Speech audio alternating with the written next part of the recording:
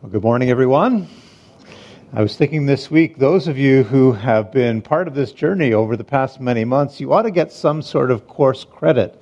Because when you spend 6 months working through one of the teachings of the Bible, you know that you're doing it with the same depth and thoughtfulness that would be included in any first-year Bible college offering. So I'm proud of you. Thank you for staying with us throughout the journey. If you were with us last week, you know that we unpacked one of the more confusing, one of the more controversial, sometimes misunderstood statements that Jesus makes in the Sermon on the Mount. It was that little teaching where he talks about there being a wide gate that lots of people go through and a narrow gate that only some go through. And if you were with us last week, either in person or online, you remember that that touches on a lot of very timely and very sensitive questions about religion in general and about Christianity in particular. Specifically, is Christianity narrow-minded in the way that it looks at the world, in the way that it looks at people? And if you were with us last week, you'll remember that the answer to that question is found in what is really a stunning paradox. A paradox that's revealed when you look deeply at the life and the teaching of Jesus. When you look carefully, you'll see that Jesus was relentlessly narrow and focused when it came to his devotion to God. But at the same time, he is outrageously broad-minded in the scope of his relationships with human beings. On the one hand, he makes some of the most profound and exclusive statements that we have in all of the Bible and in all of religion. He says, I am the way, I am the truth, I am the life. No one comes to the Father except by me. And yet, this same man who makes those staggering exclusive claims pursues these relationships with other people that are breathtakingly and sometimes almost scandalously inclusive. It's like the narrower he gets in his devotion to God, the wider he gets in his love for and willingness to welcome human beings. And his way of welcoming human beings into the kingdom of God, incredibly wide, inclusive, at the same time has within it not just an invitation, but a challenge. A challenge having come into this new reality of the kingdom. To live a life that has a clear direction, a clear purpose, a clear devotion to God. In that sense, the gate is narrow. Wide in relationships, but narrow in devotion. Today, in the section we're going to look at in the Sermon on the Mount, the theme switches from what's going on outside, all of those outward relationships, to what's going on inside of us. It focuses on the inner life. Our family, our household, we're going through a backyard makeover of sorts, excavating and building and tearing up old flower beds and putting in new flower beds and moving around all the plants. And I noticed this week that about half of the plants that I moved earlier this month have turned an exquisite new shade of brown, the kind of brown that says, I really messed up the transplant. And that's about my track record when it comes to working out in the gardens. Some things grow, most things don't, and that's why I stick mainly just to mowing the lawn. Whatever genetic marker or predisposition there might be for agriculture, which is so strong in my agricultural family, clearly didn't get passed down to me. My parents' house, on the other hand, my parents' house is a home and gardens showpiece. They have won awards. They have gardens that are just ablaze with color. Growing up in their household, Daniel, Selah, oh, beautiful Jade. Oh, wonderful. Welcome. Sorry, distracted. Growing up, backyard, beautiful, lush, strawberries, rhubarb, fruit trees, cherries, pears, apples. And I was thinking about that imagery this week as I read through this section of Matthew 7. And as I was thinking about it, these questions came to mind. Can we be people like that? People who consistently bear a gorgeous and healthy variety of fruit in our lives? Can we produce good fruit? Can we produce without all the striving and conniving and strategizing can we produce in dry seasons when life is hard, when the ground is hard? I'm going to invite you to turn with me in the Gospel of Matthew to chapter 7. Open up your Bibles there, or your devices. Let's look again at those verses that Abby read so beautifully for us. Matthew 7, 15 to 20. Watch out for false prophets, Jesus begins. Who are the false prophets? They come to you in sheep's clothing. Inwardly, though, they're like ferocious wolves. So how can you tell the difference? By their fruit, you will recognize them. Do people pick grapes from thorn bushes? Do they get figs out of thistles? No. Every good tree bears good fruit, and bad trees produce bad fruit. A good tree cannot bear bad fruit. A bad tree cannot bear good fruit. The key verse in the text, of course, is that one that says, by your fruit, you will recognize them. By the fruit, you will know them. Again, it starts with a warning about prophets. Who are the prophets? The prophets, any teachers in the ancient world, any teachers even in our world, who are trying to give instruction about how to live life. How is it that you have the good life? A prophet, it turns out, is anyone that you give authority and permission to speak into your life right now. So think about it. Who are the prophets in your life? Who are the people that you have given permission and authority to speak? It could be a person, it could be a group of people, it could be a website, it could be a content stream on Facebook, it could be a random mix of podcasts, celebrity, a news channel, or just simply your favorite ideology. But the key question in this text is, what determines whether that's a good person or a good source of information? And what determines a good life at the end of all of it? I mean, in reality, let's face it, we are all a mix of the good and the bad, are we not?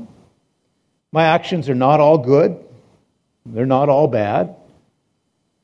Some days I like to think that they're more good than bad, though occasionally people would disagree.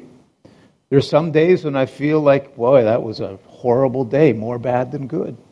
But the point is, we're never just one thing.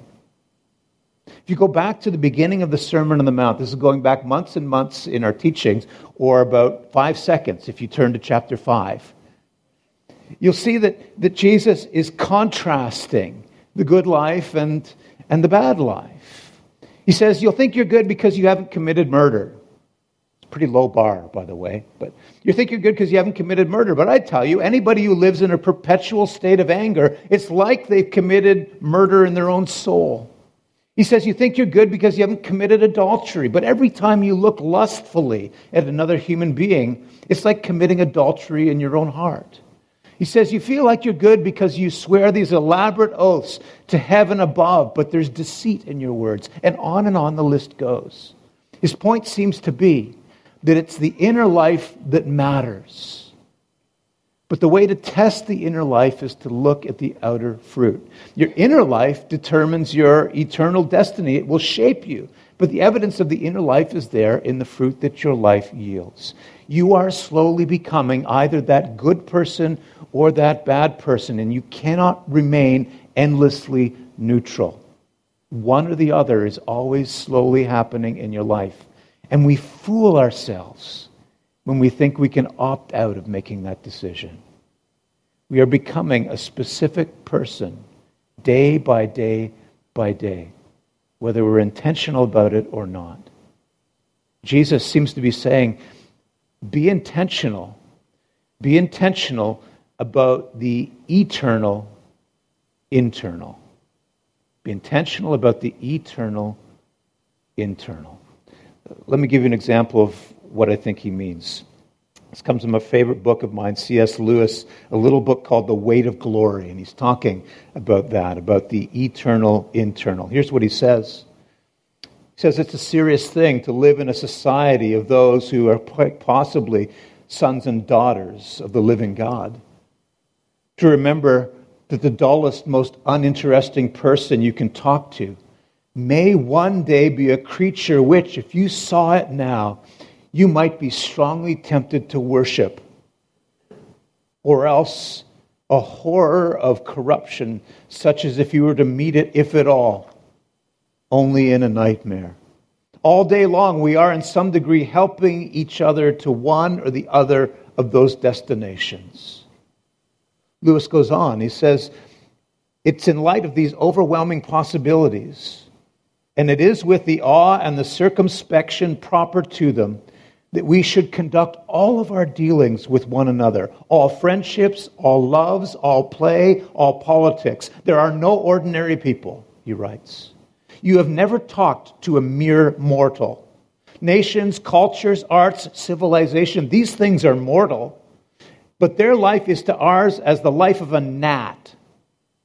But it is immortals that we joke with, that we work with, that we marry, that we snub, that we exploit. Immortal horrors or everlasting splendors.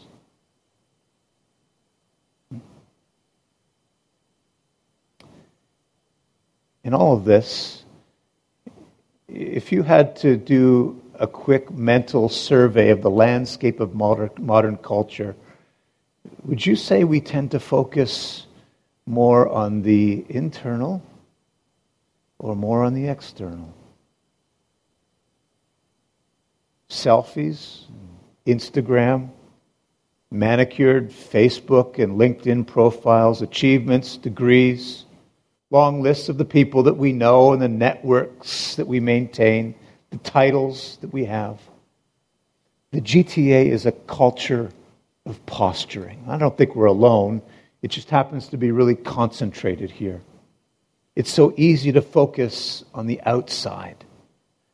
And dealing with the inside, I mean, let's be honest, it's tough. It's hard to look inward. Self-awareness is brutal. It's brutal. We think of ourselves in a certain way, and then we do the hard work, the searing work of looking inward, and we realize it's not exactly the truth, is it? It's not for the weak of heart. I grew up in a wonderful home, a loving home, a Christian home. I grew up in a loving Christian family and in a loving Christian church. I was taught a deep love and a reverence for the Scriptures. I was taught about a relationship with Jesus. I can't remember a time when the name Jesus wasn't in my life. We were serious about living out our faith. But you know, sometimes it's easier to adopt the behaviors associated with religion than it is to internalize the message and be transformed from the inside out by the faith itself. Let me say that again. Sometimes it's easier to adopt the behaviors associated with a religion than it is to internalize the message and to be transformed from the inside out by faith itself. The internal process, it takes so much longer. You could call it transformation if you'd like. In the language of the old King James translation of the Bible, it was called sanctification. We knew from the Scriptures how we were supposed to act. So we weren't supposed to drink. We weren't supposed to smoke. We didn't dance. Not because we weren't supposed to. We just weren't any good at it. It was embarrassing. We didn't sleep around, and we didn't choose close personal friends who did any of those things. That's how we were raised. And honestly, sometimes I wonder, were we trying to live more like what we thought Jesus was like? Or were we just trying to act on the outside so that nobody would know the difference? There's a big difference, isn't there? There's a difference between acting externally, obeying the rules, and living internally and loving the person. And I don't think we were trying to be hypocritical, though it certainly can lead to hypocrisy. It took a ton of energy to maintain all of the behavior. Are we becoming like Jesus, or are we just acting like Jesus? It's the difference. And in that difference, that's where legalism happens, is it not? It's not intentional always, but it happens by default when we opt for outward behavior instead of inward transformation. Is a Christian just somebody who's learned not to sin? Or is a Christian somebody who's encountered a new way of living and learned to internalize the values of God's kingdom? That takes more time. That's a process. Acting like Jesus is outward. Becoming like Jesus is inward. And there is a difference. Jesus changes that natural outflow of our lives by altering the inward flow of thoughts and feelings and intentions. If I were to ask you now or later in the day to turn to a neighbor or to a spouse and describe to them what you did today, would you rather tell them about the activities of your day, or would you tell them about the thoughts that you had during the course of the day? We all know what we would choose. Why do we do it? Because we settle for the outward stuff. The inward stuff is too hard, it's too revealing, it's too honest, it's too raw.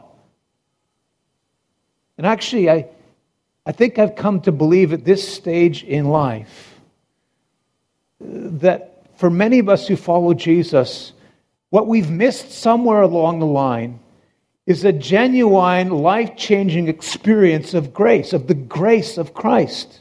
Oh, we talk about it, we know it, and we quote the scriptures about it, but have we felt its effect in our lives? When you examine the good news of the gospel, you might as well just describe it as unbelievable. I mean, unbelievable good news, ridiculous in its lavishness. It's unbelievable, but it's still just fantasy. It's fantasy until you've experienced that grace for yourself. And I think that many followers of Jesus truly follow him, but have never had a genuine encounter with that kind of grace. Where do you find it? You find it when you have messed things up in the most horrible way, produced bad fruit for a whole season in your life. And in the midst of that, you've encountered the forgiveness and the loving connection of Jesus, who's willing to accept you, again, because he is relentlessly narrow in his love for and devotion to God, but incredibly broad-minded and welcoming of people. Accepts you in the middle of the messiness of your life and leads you out gently by the hand. And you start to let go of the need just to look like you're performing well outwardly, that you're doing okay in a way that everybody can see. And you acknowledge and you realize, I have to put my energy in an entirely different direction, just not manufacturing appearances, but genuine change. I mean, let me be clear here. I mean, I think it's really healthy to be raised with a solid, clear structure of behavior. Our kids, they need structure. They long for structure. They won't ask for it. But one of the dilemmas right now of COVID with kids is that a lot of the things that gave structure to their day are missing. And it's a crazy time for parents. We need some structure. We need consequences. We need fairness. My kids want fairness. They want a sense of justice. Sometimes they know that it's good to be told what to do and what not to do. But at some point in the long journey towards maturity, our focus shifts. It needs to shift from that outward attention just to the rules, the structures, to an internal adoption to the values, the principles that gave birth to the rules in the first place. I don't know, does that make sense? We need to become the living reason why the rules exist in the first place. We don't live a life of rule following. We live a life of blessing. A life of blessing that flows out of this personal integration that we have with the set of values that created the rules. I know that sounds a little bit up here, but hear me out. Those of you who are fans of, have enjoyed reading the work of Brené Brown. And you know Brené Brown? A few of you? Yeah. She would call this wholehearted living. She says, every time you receive compassion from God when you don't deserve it, your internal life shifts a little bit. Every time you take a moment to hear God whisper into your life, you are mine, you're my son, you're my daughter, something internal shifts. Every time you become aware of some daily grace, you recognize the promises that God belongs to you and you belong to God. Something internal shifts.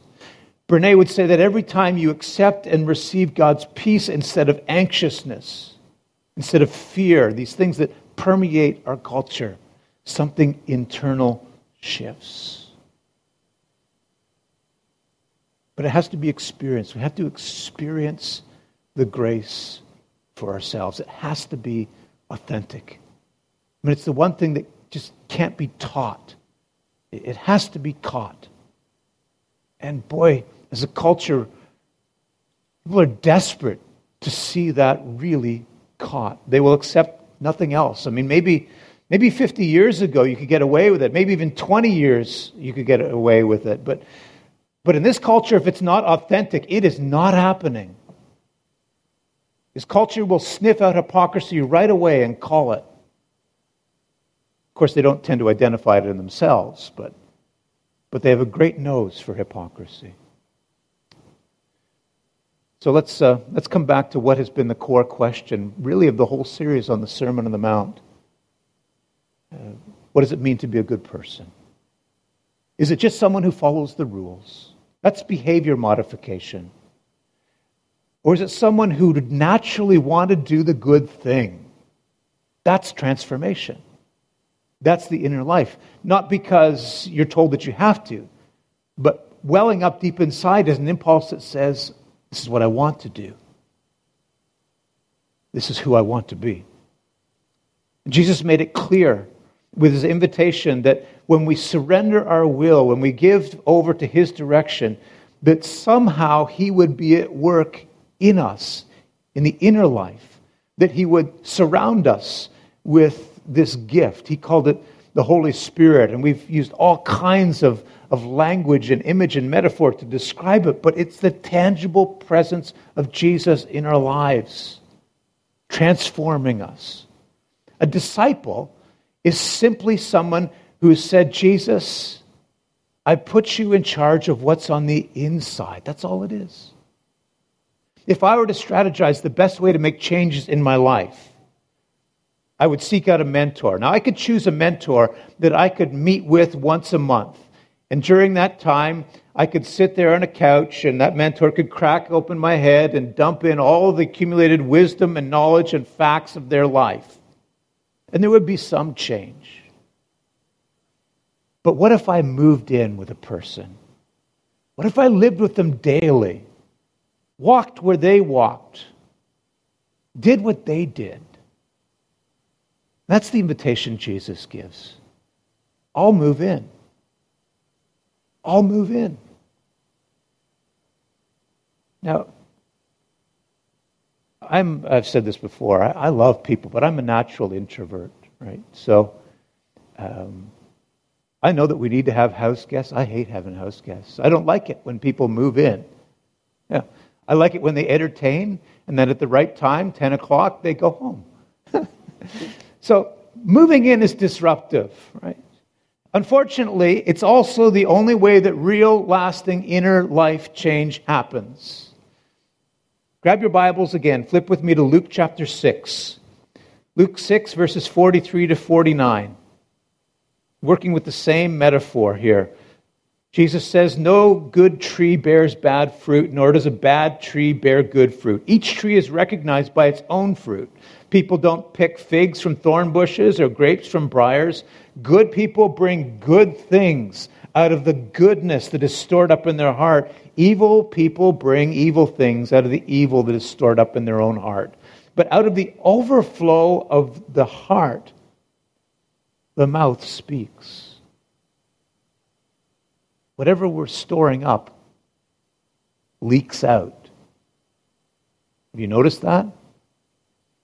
You say something, and then you hear what you just said. You say, pardon me, I'm having a bad day. Something was overflowing in you, and it leaked out. People know. I mean, they know that about us.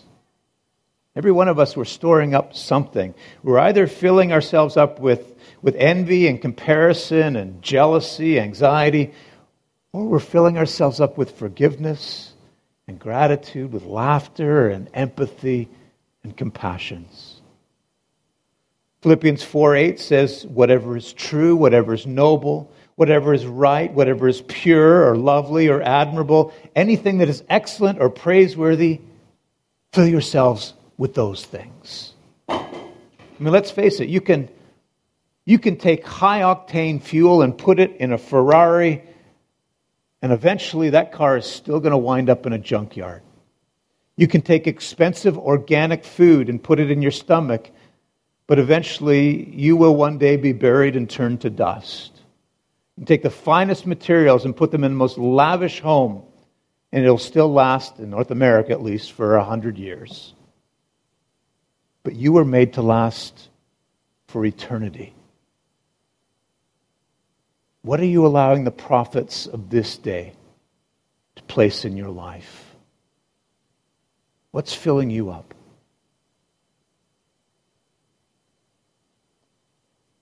One final thought, and I guess it occurs to me as my friend Glenn is sitting right here in the front row. The one thing I like about COVID is people actually sit in the front row because they don't have a choice. They get escorted right to the front. There's one thing that will almost certainly change us from the inside out, and that's suffering. And that's unfortunate because I wish it were something else. Suffering has a way of rearranging the internal wiring of our lives. And let's be honest, I'm the first person in this room who would run as fast as I can away from suffering, and I have done it. I've done it through denial, and I've done it through avoidance. But then there are times when suffering just flat outruns me and tackles me and leaves me face first in the mud. And then when that happens, your only option is to deal. Suffering comes. Unfortunately, it comes to all of us. We can't outrun it all of our lives. In fact, I'm convinced that suffering is the common language of humanity. Success is helpful, but it's in our common suffering that we really connect with other people at a heart level, and everything becomes common ground. That's why it's so important. It's why it's such an important, tender moment. Things like Black Lives Matter.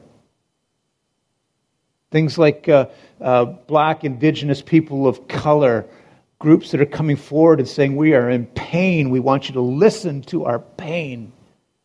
This is a moment that we'll see some of the things that have divided us, social, economic, racial barriers, dissolve.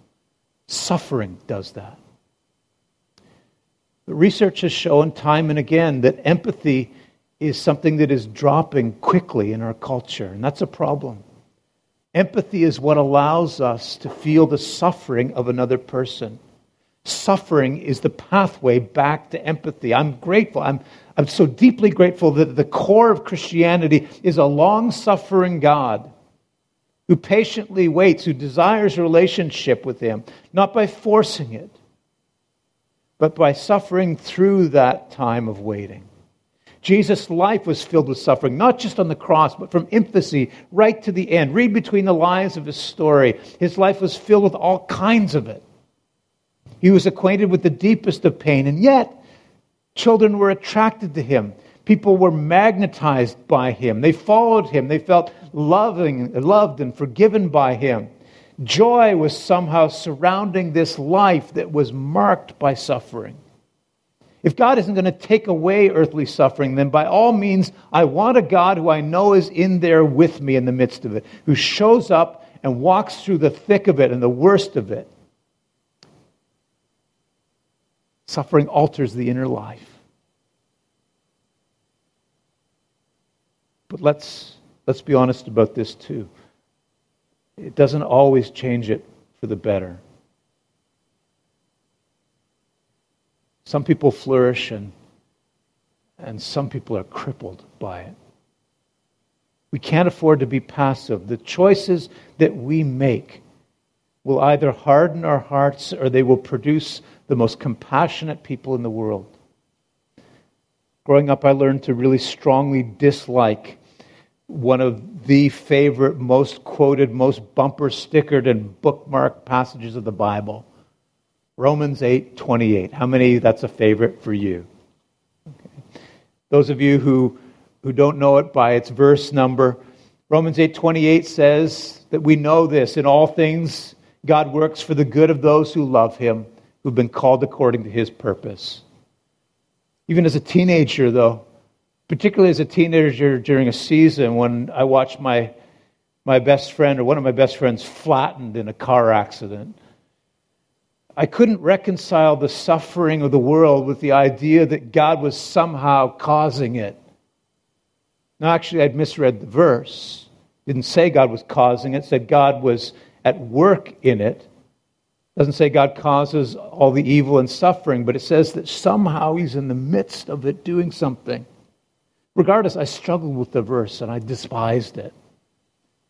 And then one day, I happened to read the next verse, Romans 8:29, which nobody makes into wall plaques and bumper stickers. It says, "For those God foreknew, He also predestined to be conformed into the image of His Son, that they might be the firstborn among many brothers and sisters." Predestined to be conformed into the image of Jesus. Me? You?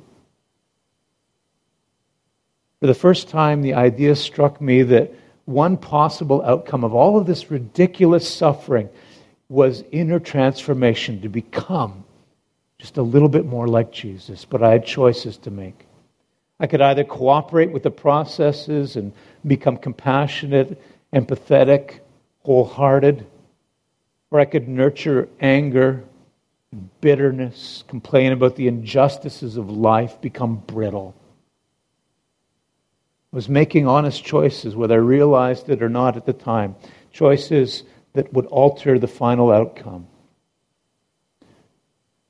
But if you're willing to enter into the rhythm, the flow of grace, then Romans 8:28 really does become true.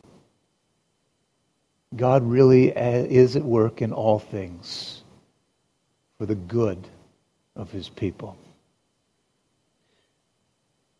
I want to acknowledge that there are people in the room today who are living right in the middle of the crucible of suffering. We need grace, not the word. We need the authentic experience. We need the stirring work of the Holy Spirit at work in our inner lives, giving us the ability to move in the right direction when it feels like we have nowhere to turn.